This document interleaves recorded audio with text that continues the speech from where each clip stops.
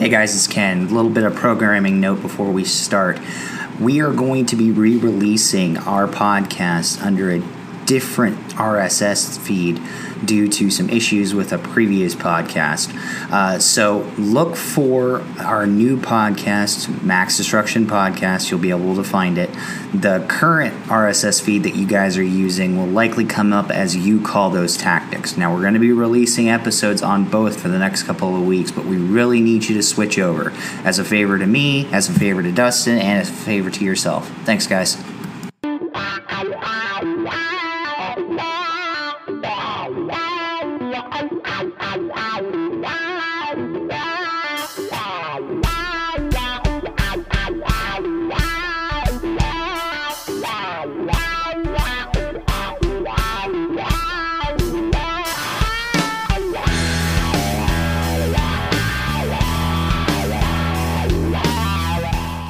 Hello, welcome back to Max Destruction. I'm Ken, that's Dustin, and Dustin, seriously, dude, your cybersecurity is terrible. I don't know what it is that you're doing, but we have another interloper in our midst.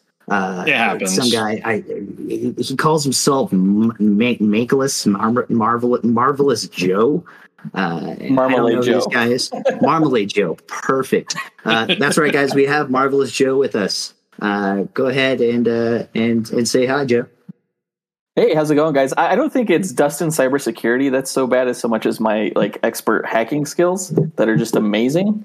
So yeah, Dustin, you're Team Marvel. I'll cut you some slack, man. I think you're doing a good job. Thanks, man. I appreciate it. For sure. You're just like 90s hacker movie skills going. Exactly. I just see the code, like in the movie Hackers. I look at the world and it looks like the Matrix. That's how I see it. Can't stop that. Right. Second greatest hacking movie there was. I mean, let's be honest. It is only second because the casting, other than Angelina Jolie. But I will also say that this is the second time we've had somebody that's also Marvel, Dustin. So don't get all excited. All right, he does agree with me sometimes. So we're gonna roll with that. Yeah, the DC guys, I mean, the DC guys say that the Marvel guys don't read in our Discord channel because we don't read as many of the comics, but I'll say that the DC guys don't show up, I guess, even to the movie theater or to this podcast. Wow, that was a sick burn, Jared. It was just so... Shut up. No one likes you. Nobody likes Marvel, all right? Nobody watches their movies. I did that ironically, Dustin. I did that ironically. That's right. I did it before it was cool. All right. And we discussed this. The reason I did it was because it was the first one that got any play.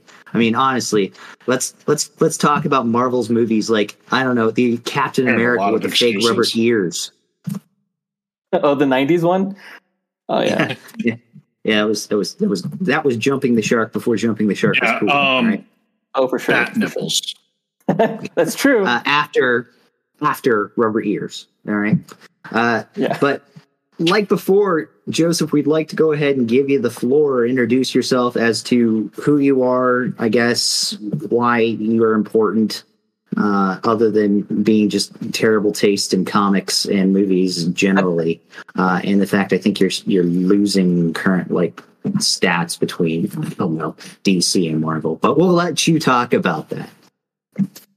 I don't know who's keeping track of that. I'm certainly not. But no, yeah, I think that's why I am important. I do have horrible taste in movies and stuff. I am the Marvel guy for the Dynamic Duel podcast, and my twin brother is the DC guy. And basically what we do is the same thing that this show does. We find out who would win between Marvel and DC characters by running their statistics through 1,000 Monte Carlo simulations to get a percentage of wins for each character. Happy to have Max Destruction as part of the Dynamike podcast network. We provided you, Ken, with the Monte Carlo simulator that you use for the show. And I have to say, I'm a big fan of what you guys are doing here. It was always a little bit of a toss up as to whether or not you guys would be able to, follow in our footsteps, which sounds extremely prideful, but I always thought Jonathan and I were a little bit special and that no one else could do what we do. but you guys are totally nailing it. And while it's a hurt to my ego, it is worth it to listen every week to Max Destruction. So good job.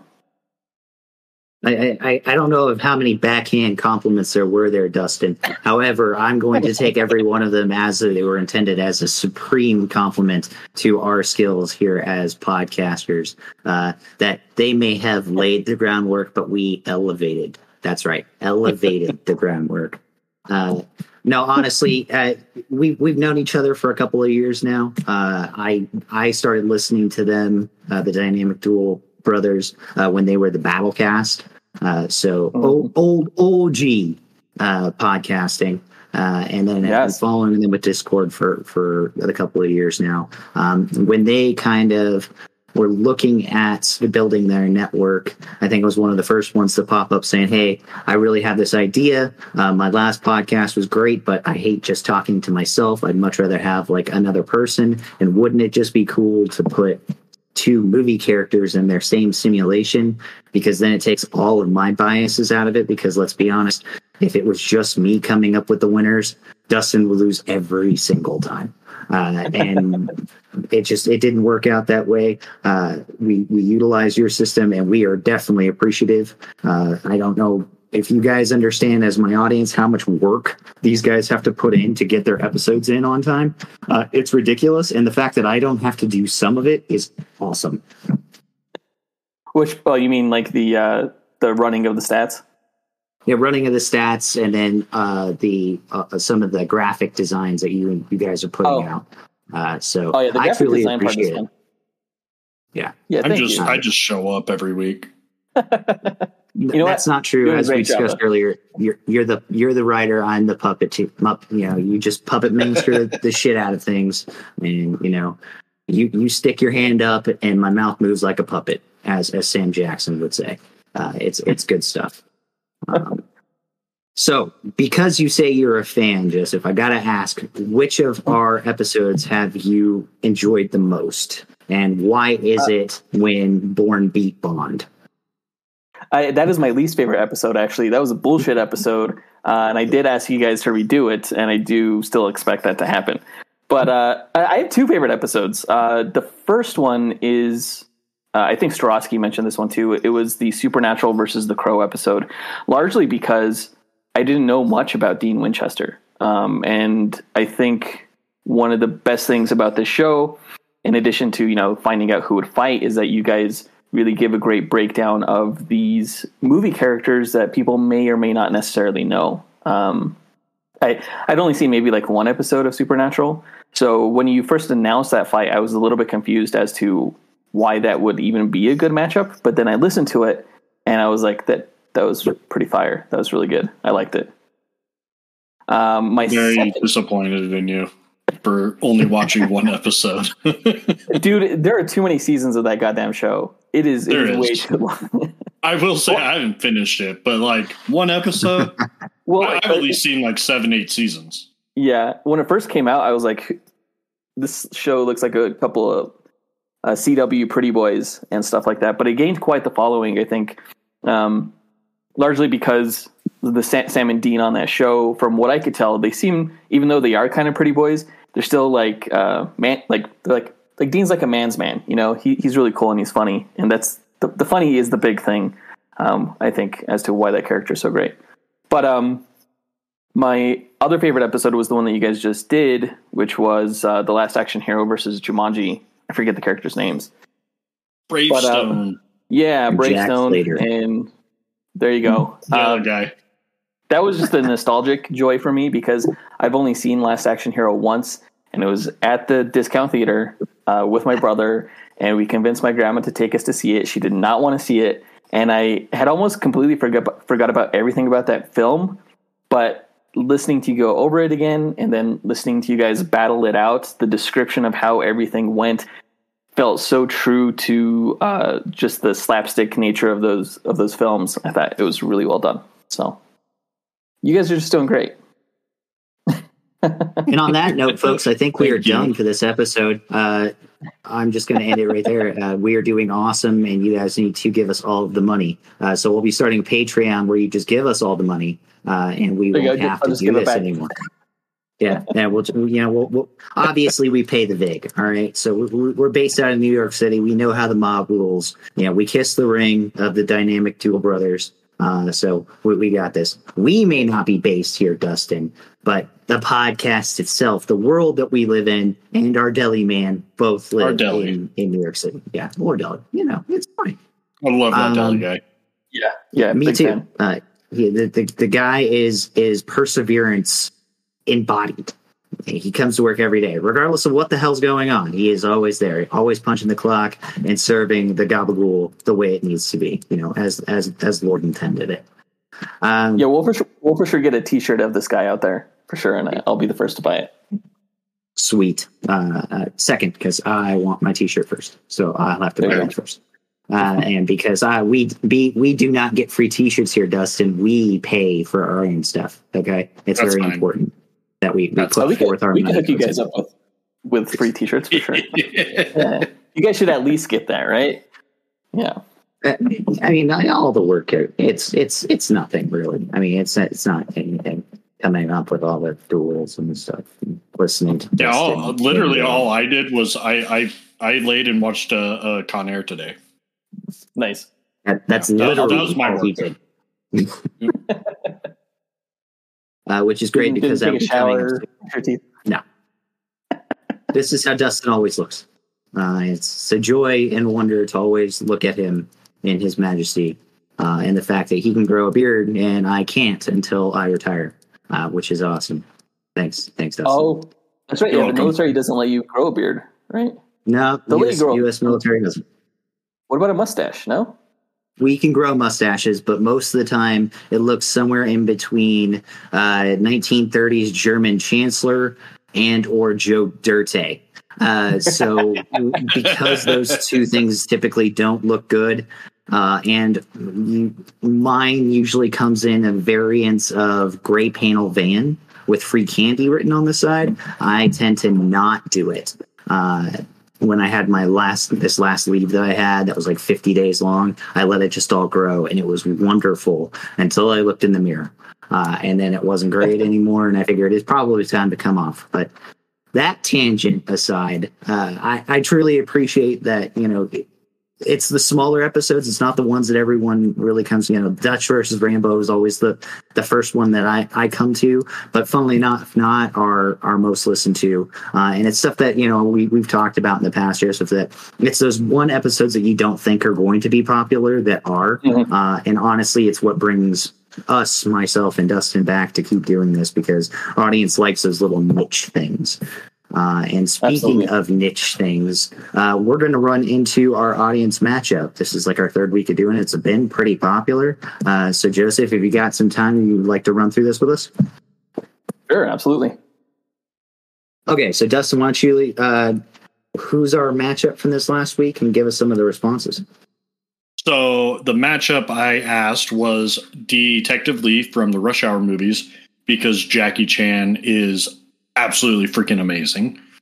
Some of the responses we had: Han Sing, played by Jet Li in Romeo Must Die; Kato from the Green Hornet; Max Walker from JCVD Time Cop; and was that Bruce Leroy from Last Dragon? Is that what that says? Yeah, correct. Yeah, that was mine. Yeah, so that was yours. I'm not actually familiar with that character. My favorite was the Kato answer. I loved the Green Hornet. It was great. So, funny story. I submitted. Go ahead. No, you're going to comment on that thing, right? Like Hussein. Funny story about. No, that's fine. Well, it's your show, Joseph. It's fine. No. Stop talking. We don't edit nothing. Nothing. Absolutely. And this is something for everybody in the audience to know. I do not edit anything. That is actually really, really good for the audience, because we believe in 100% transparency and how shitty I am at this whole podcasting thing. So, Joseph, would you like to go ahead and respond? Sure. Thank you for letting me chime in here. being so gracious as a host. My answer was actually Bruce Leroy, who is a character from The Last Dragon, which is a kind of a blaxploitation 1980s kung fu comedy. And I really wanted to go the kung fu route, which is why I chose him. And plus, he kind of looks like Chris Tucker. Like Bruce Leroy and Chris Tucker could almost be brothers. He reminds me of Smokey from the Friday movies. But when I was rewatching clips from The Last Dragon, his martial arts abilities got a little bit supernatural. Like he was catching bullets with his teeth and stuff like that. So I figured that might not be the most fair matchups. So I think I have to agree with the Han Sing Jet Li character from Romeo Must Die as the best choice, because both Rush Hour and Romeo Must Die have that kind of like East versus West themes going on, where you have like Jackie Chan being the cop meeting Chris Tucker, the fast-talking LA police officer, and then you have like a Romeo and Juliet style story with Jet Li falling in love with Aaliyah, and then you have the Chinese gang going against the African American gang. So I thought the themes tied in well with those two. So that's my vote. So let me explain how both of you are wrong in everything that you say and do. I was with you with the Bruce Leroy point. Timac was incredible. And I honestly remember watching that movie probably more than any other movie on this list when I was growing up, because it was like on repeat on HBO when we would get the free like 15 days or whatever through our cable company. It was like on every other day. Funny story about Timac. He was at one of the last Comic-Cons that I went to, and he wasn't with where the guest panel is, like all the cool anime, sci-fi. No, Timac was like in the back next to the bathrooms and the food places, like hawking his DVDs of The Last Dragon and like 3 of his albums. The guy's still a badass, and I don't care. I paid like the $20 for a signed DVD of The Last Dragon because it's an incredible movie, and I don't really care if it was not as straight a martial arts film as it is. Incredible. As far as the Jet Li, I do agree, like 100%, that one of the coolest things, and I'll pull this out of was The Lost Kingdom, I think it was a couple of years ago, was yes. So for us Western kids that really weren't into the kung fu film industry as deep as we probably should have been, especially for us, like Bruce Lee was the man, Jackie Chan was the man, Jet Li was the man, not really understanding that these two actually fought each other multiple times in multiple movies before this, but this was like the first wide release of getting to see Jet Li and Jackie Chan just go at it for a good solid 3.5 minutes. Outstanding. And then the point I was going to bring up about Bruce Lee and Kato and why that actually is probably up there for me is I was actually watching a documentary a little bit ago with Jackie Chan talking about the death of Bruce Lee. I didn't know that Jackie Chan was in Enter the Dragon as one of the minion bad guys who ended up getting kicked in the face multiple times by Bruce Lee in real life. And he held himself like, it didn't really hurt, but he held himself to the point where Bruce came over and put his arms around him and hugged him deeply. And he said that he let it go for probably a really awkward amount of time just to have Bruce Lee hug him. Oh, wow. That's pretty cool. Where did you see this documentary? So it was I'll get the name, but it was like a kind of just a cradle to grave look at Chinese cinema when it came to kung fu. And Jackie Chan's done a couple of interviews discussing Bruce Lee's death, how like he died of a drug overdose. People, are like that, or he died of natural causes in his bed. Well, the truth is that he died of natural causes only because he was given a really bad knockoff Tylenol while at a mistress's house but the cinema production agency covered it up because they thought it would be bad for his brand, which it was. But not really many. A lot of people know about that, so it was pretty legit. Yeah, I'll look it up. Yeah, I'll get the name for that before probably the end of this episode, and I'll make sure to send it to you. But also for our audience, if you're interested in that 2.5 hours of your life that you probably didn't need anyways.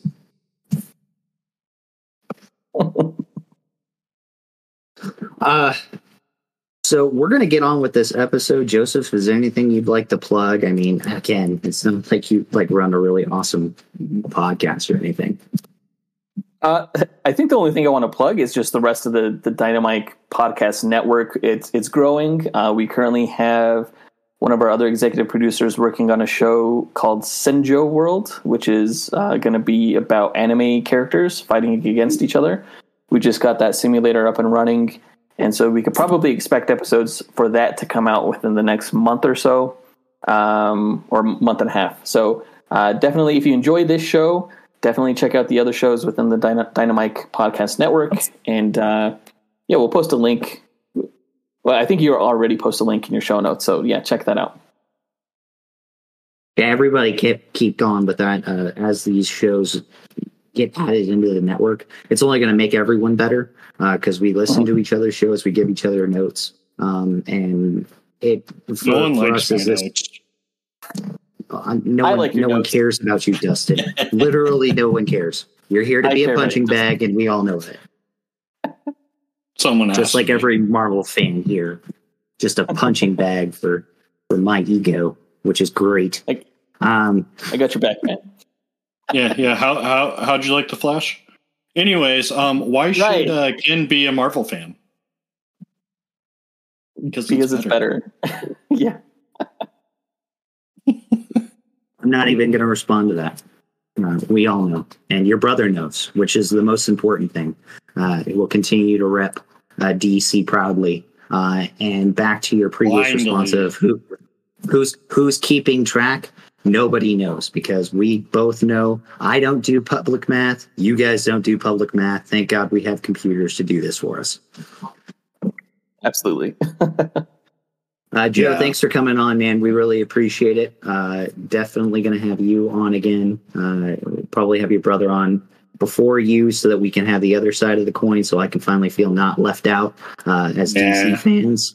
But we'll have you guys back on. Appreciate you. Absolutely. Yeah, glad to be here. Can't wait to listen to this episode. All right. Bye. Thanks, man. Dustin, I realize you think that his response about hacking is going to work, but tighten your shotgun, dude. That's all I have to say. Just tighten. I'll work on because, it. I'll check the algorithms. I'll check our firewall. I'll get it up to spec. We got to make sure none of the DC guys can get in. So. Well, those I'm giving entrance, but it doesn't matter. I don't want the Marvel guys to be able to get in. That's the point. And if this continues, morale will just continue to drop for us. Just everyone that doesn't like us now is your fault. Just want you to know that. I'll take all the blame. But without further ado, Dustin, I think we should get into this week's podcast, and that's Leon, the professional, versus Snake Plissken. This episode is actually supposed to come out about 3 or 4 episodes ago, but due to some technical difficulties, i.e. me moving, not realizing that the data would get deleted within 7 days of recording, we lost that podcast. So we're actually going to be going ahead and putting it out now. So I'm excited to do this. I know Dustin's very excited to do this again, because we love repeating ourselves. Just absolutely love it. So without further ado, Dustin, why don't we get into the tale of the cocoa butter? Sounds good to me. It's a play on the tail of the tape from the UFC or boxing, right? So we take two characters. This case, it's going to be Snake Plissken versus Leon from The Professional, and we'll give you their main details, right, so that you understand who they are. These two characters, one is from the 80s, one is from the 90s. Slightly obscure unless you're a heavy action fan like myself and Dustin. So we'd like to give you guys a little bit of the history. So I'm going to go ahead and go first this week with Snake Plissken. So SD Bob Snake Plissken is played by Kurt Russell. And prior to his casting, he was actually looking at being played by Tommy Lee Jones and or Charlie Bronson.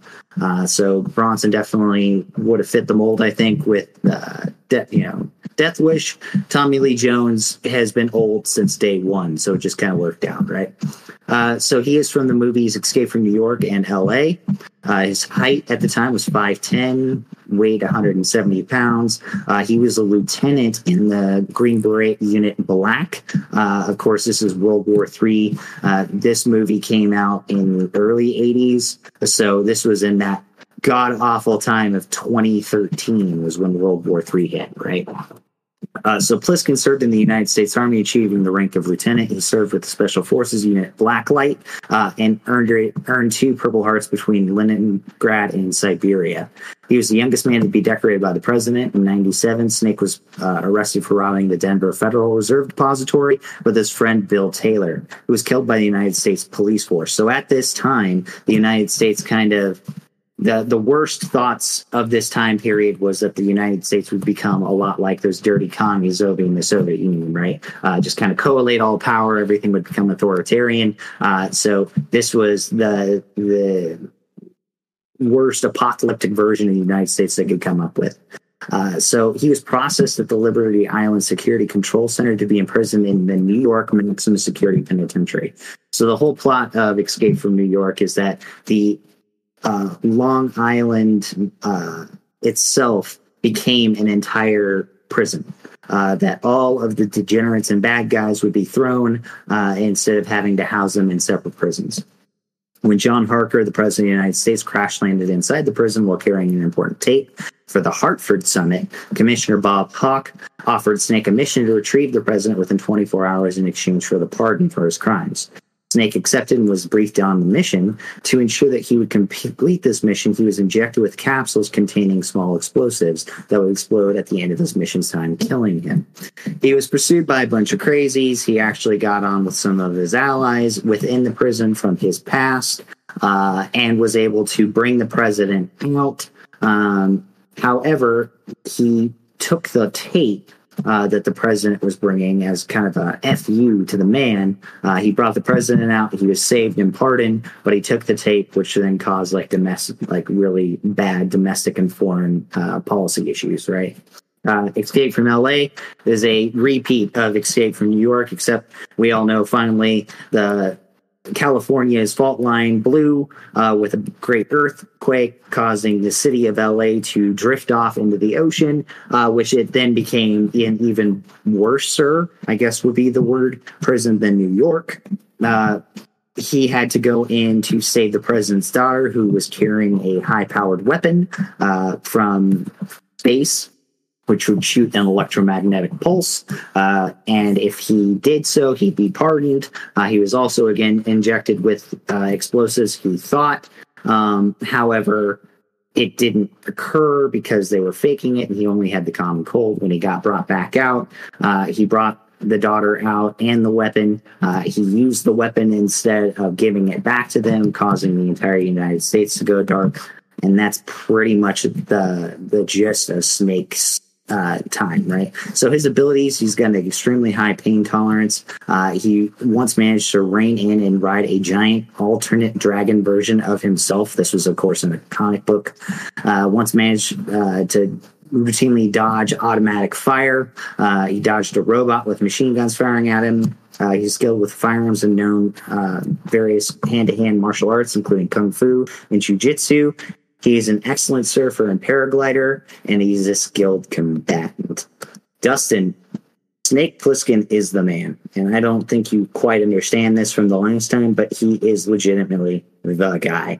What do you got?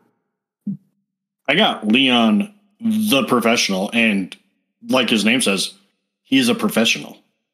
Wait. All I need. Dustin, it's our 10th episode. Oh, no. Is it really? Right? That the fact that we've actually been doing this shit for 10 episodes, I'm shocked that we're still going and the audience is still listening, and actually more people are listening. So, as a surprise to everybody, I don't think we're going to do a battle this go round. I think maybe we should do a movie review. You know, that sounds like a good idea, because I'd hate to see you cry when you lose again anyway. Fair enough. Now, for those of you that have listened to me prior to this for the podcast You Call Those Tactics, I would actually take movies and give you the 5 W's, kind of like the tale of the cocoa butter. So just quickly, I'll go ahead and give you those, and then we're going to have Dustin give a synopsis of the film.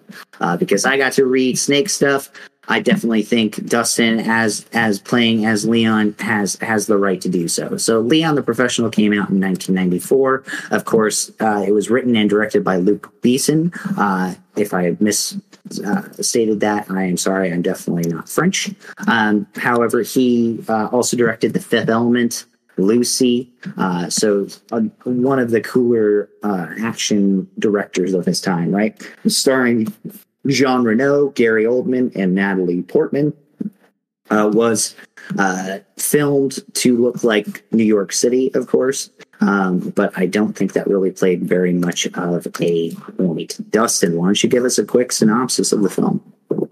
Yeah, so a young Natalie Portman, known in this movie as Matilda, is only 12 years old, but already she has seen the ugly side of life. She had an abusive stepfather and a very neglectful mother. She also had an older sister who was kind of a jerk, and a younger brother that she actually cared a lot about. Now, Leon, played by Jean Reno, lives down the hall. He tends to houseplants, drinks a lot of milk. Oh, yeah, and he's a hitman working for a mobster by the name of Tony.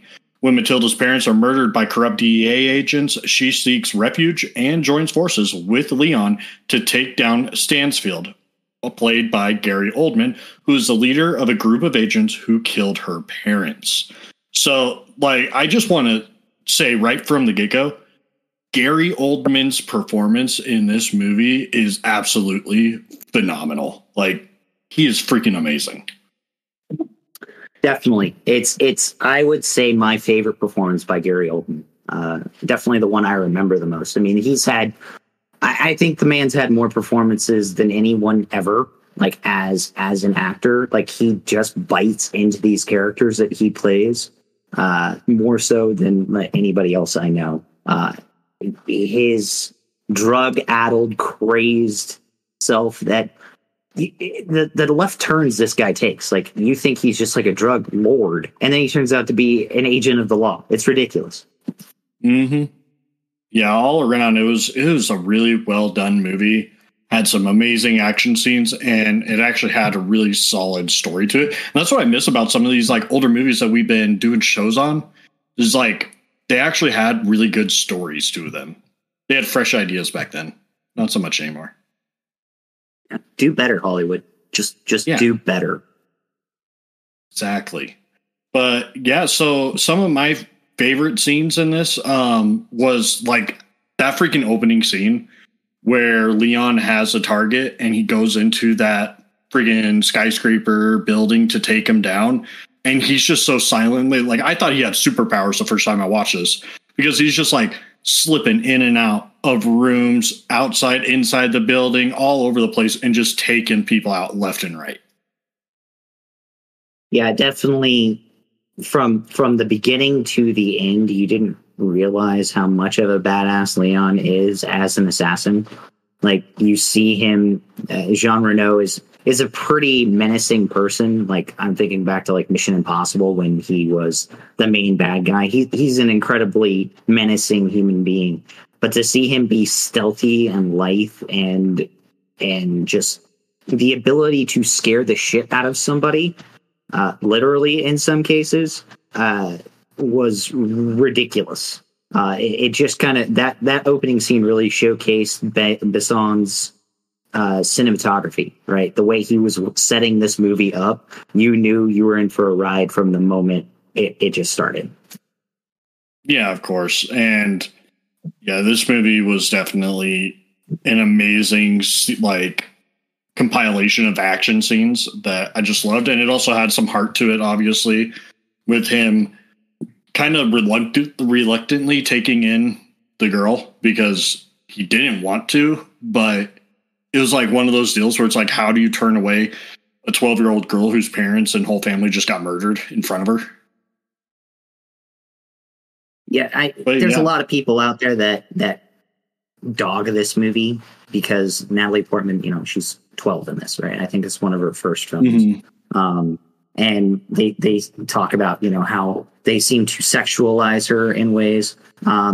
They actually did an interview with Jean Reno about this probably about 10 years ago. And in reading it kind of sheds better light from the other side, right? So everyone looks at it from one way and decides this is the way it is. But in reading this interview, Renault stated he wanted to play Leon as somebody definitely on the spectrum, right? So somebody that is emotionally stunted. Like, he's an incredible assassin. He is death personified. But I mean, the fact he drinks milk, that's all he does. You know, he does sit-ups. He waters a plant. That's all he wants out of life, is to do that. Showcasing his limited, if not terrible, use and understanding of how money works. You know, and his innate trust in one bad guy that everyone knows is a bad guy and everybody knows is taking him to the cleaners, right? It showed that he and Natalie Portman's character were kind of on the same level, maturity wise. So I think it definitely takes the sting out of the critics out there that, you know, were really focusing on Portman's age and then his age. I think it really kind of showed they were on the same level, and she made him better and made him grow as a being, but not in that relationship wise, but more as like a brother and a sister, you know, somebody having to put themselves in that situation to take care of them. Yeah, exactly. I never viewed his response to her as any type of like, kind of like a relationship driven emotions or anything like that. Like he treated her like a kid the whole time. And for her, he was like this guardian angel that protected her. So she had some fixation on him. That's kind of how I viewed it. But he definitely felt more of like the protective older brother, like a father type of figure trying to protect her. Also, though, teaching her to kill people probably isn't the best. But when I thought he was actually trying to kill somebody with a sniper and letting her kill somebody in the park, that was another favorite scene of mine. And then you find out it's just like a paintball gun. I mean, Dustin, you've never been in the opportunity where you're a hitman and some 12-year-old comes up to you and says that she wants to learn how to be a hitman and you don't teach her how to kill people. I mean, what's wrong with you? Obviously, that's as one does, right? That was probably my favorite scene other than them doing sit-ups together for this movie. Was the setup of the shot and the drama and the, oh my God, it's like, seriously, she's going to pull this trigger on this dude, and then paint splatter. And it's like this giant letdown of air across. Like I watched the film before we did our initial podcast, again, just to kind of re-up on who I was going to be facing. And I was watching with my wife, and my wife's like seriously, I've never, that's going to happen. She's really going to,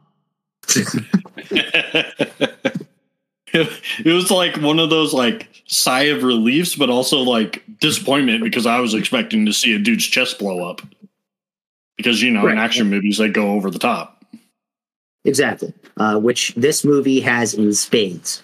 You discussed it before, that, you know, the story and the hearts there, the incredible amount of violence in this film was legendary for its time.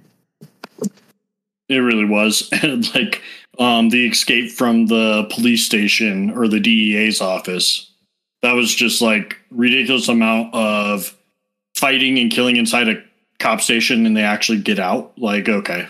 Like it was whatever. I loved watching it because we like these movies not for their realism, I feel like, but more for the popcorn flickness of them and how fun they are to watch. 100%. I mean, Max Destruction is based on the fact that we're taking these characters that, in and of themselves, there's absolutely no way they'd exist in real life. There's just no way that these gigantic He-Man-esque, or these dudes that seem to melt into shadow and come back out of the same shadow with a cordless telephone from the early to late 90s. You know, they don't. We take these characters and we put them in a semi-realistic setting where they then have to go up against another character that's just as outlandish, and see what would happen. The police chase scene, the simple fact that nobody was batting an eye, that she was like, oh, hey, I'm just going to bring a bunch of guns in this like paper bag. It's cool. Don't worry about it. It's just good. Don't worry. Yeah. You know, a DoorDash, right? Well before its time. She was a DoorDash. I will definitely say my favorite scene, and I think we're going to get to it, is the final fight scene. Between Leon and the cops, showcasing, one, the abdominal strength of this man. Like the trope people see nowadays and have been seeing for 20 years of like the good guy swinging down from the rafters, shooting, and then being able to pull themselves back up. That started from this movie. Yeah, it was definitely pretty cool, and something that I know I can't physically do. I could do it once, but then I die. I think all of my abs would just punch through my heart, and that would be it. Oh, come on. You're like the real life action star, though. Well, obviously. But I am a realist. I know where I have unlimited ammo, not unlimited ab strength. It's one of those gives and takes, Dustin. You know, you can't have both. This isn't GoldenEye. You can't just turn on the cheat codes and everything's on. You know, slappers, big head, everyone wants to play Odd Job. None of those things are. And for all of my people that got all of those references, congratulations. You probably need to schedule your next colonoscopy. Ew. Oh, man. So as far as the final scene, and the reason I bring that up is, again, I'm active military. I really love military tactics. I love police tactics. And again, in a previous podcasting life, I would completely remove the spines of these movies when I'm talking about tactics. So this film showcases the quintessential reason why collateral damage assessments exist, because these dudes not only were throwing grenades into an apartment that had apartments above, below, and to its sides, but they also brought in a machine gun and started mowing down the walls. None of those things would happen in real life, obviously. But for this film, incredible use of violence and an incredible height that this character was able to take in order to get around all of those issues. Yeah, I mean, it makes for amazing visuals. I don't think I've ever seen police like take down a building that hard, but you know, it looks cool. I mean, it does. It breathes well. But I don't think that police, let's say New York City, I don't think they'd be allowed to do those things. It's just one of those common things. You're not allowed to shoot through walls. You're not allowed to like lob grenades into the thing. Just not things that you typically do. And the fact that it seemed like every police station in every borough of New York City all responded to one DEA agent saying, hey, send everybody, and they did. Like, there must have been every crime committed afterwards for about 3.5 days, because one, the amount of people Leon killed probably emptied a couple of those police stations, but also every other police officer's down in that one spot in New York City. Ridiculous. Oh yeah, definitely. But again, it looks cool. And that's all I have to say. I'm not a tactic person. My expertise is in data and security that I'm really bad at, apparently. So For me, like I'm watching these movies, I'm like, oh, that looks cool, but I have seen enough Cops to know that that's not how they do things. Well, everybody knows that we watch Cops really just to watch the really badly out of shape cops run, and then like have their partner hit the bad guy with a car, and then like poke themselves with the hypo in their pocket. Like that's literally the reason why that show exists. And bless you. For all our brothers and sisters in blue, we definitely support you guys, unless you're planning on shooting up an entire apartment building with a machine gun. That's where I draw the line. That's where my line is, Dustin. Yeah, I can get on board with that. That sounds fair. That's tough talk from the Max Destruction podcast. We hold lines here. We have our values. Is there anything else you want to bring up about this movie? I mean, it's an incredible film. I'm glad that we had the chance to kind of review it in lieu of a simulation. Is there anything else you want to put up? Honestly, it's just those main scenes, the final one, the training with the sniper, all of it was really well done. I liked just their relationship and him protecting her. And I thought it had a very satisfying ending, if not slightly sad ending, but like, I don't want to give away everything, but I'm guessing if someone's listening to this, they've seen it. But yeah, overall, it was a fantastic movie. It was awesome to watch. Great action, had some heart. Gary Oldman's amazing in it. Just, there's not much to really hate on. I mean, we didn't bring up the fact that Gary Oldman does get his. Like, he's ridiculously crazy, but he gets his by like a hail of grenades, which is good. And yes, folks, this movie again came out in 1994. If you are pissed off at the Max Destruction podcast for spoilers for my movie that is almost 30 years old, that's on you. That says more about you than it does us. That means the movie's almost as old as I am. Almost. I mean, I still have it by a few years. I mean, like, I look at things like Indiana Jones 5 coming out, and then like, I was born when Indy 2, I think, came out, 87. That's when Temple of Doom came out, I think. It really makes me sad. And then, like, the fact that I am and where I'm in my career and, like, the guys coming in now were born in, like, 2001, 2002, 2003. It really breaks my heart. It does. That's rough.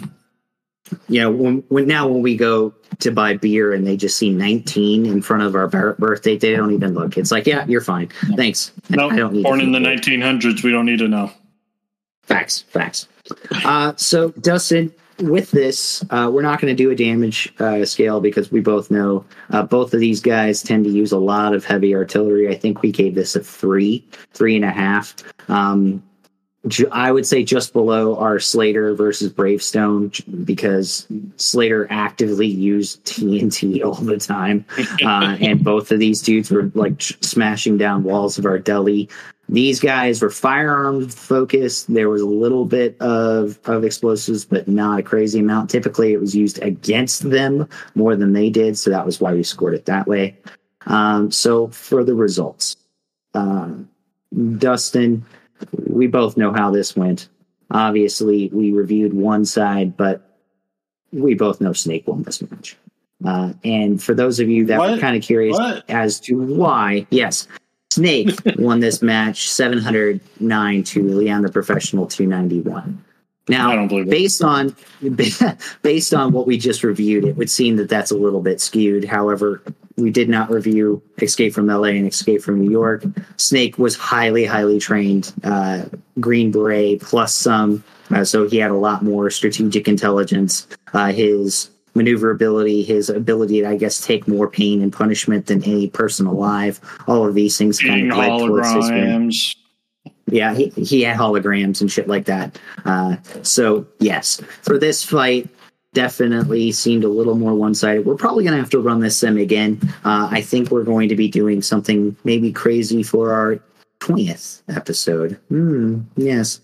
As you guys might have noticed, we are definitely looking to expand this podcast. We want to change things up a little bit. We are still going to be doing duels, at least the next 9 duels, and then having our 20th, 30th, 40th, if we get there, obviously, be something a little special. If you guys, as the audience, really enjoyed this episode, please let us know, as well as our next audience matchup, which this one I kind of went way back in the vault for. The Guyver, which, if you're an anime fan, definitely came out as an anime before and a manga before. But I'm thinking of the late or early 90s movie that had Mark Hamill in it for a grand total of like 8.5 minutes, even though he was like prominent on the box. Like, I can remember clearly Mark Hamill's name and face being on this box, but he wasn't anywhere near the main character.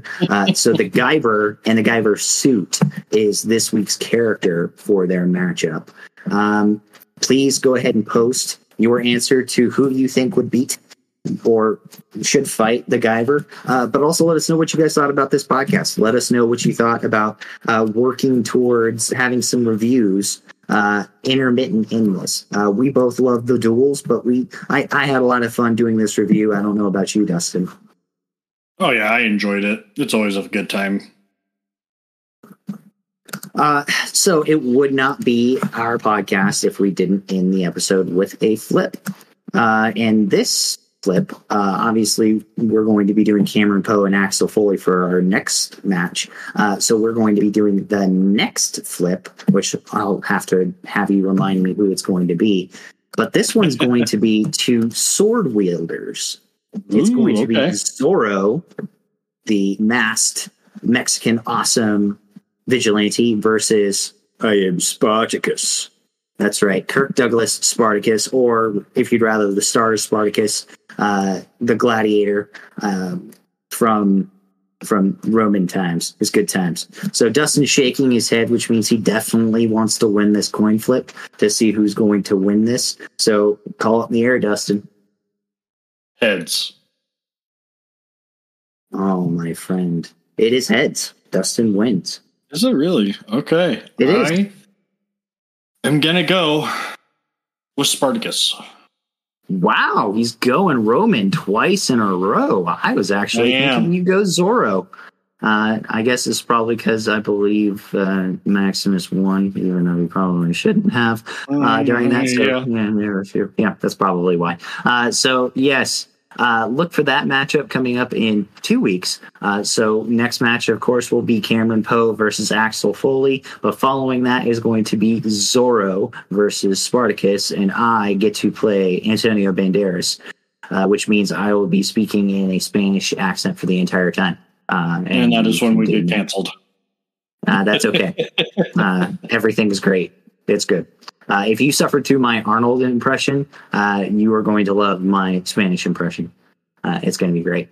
So I think this was a hell of an episode. Really hope you guys enjoyed it. Again, leave us some feedback. You can shoot us an email at maxdestructionpodcast@gmail.com.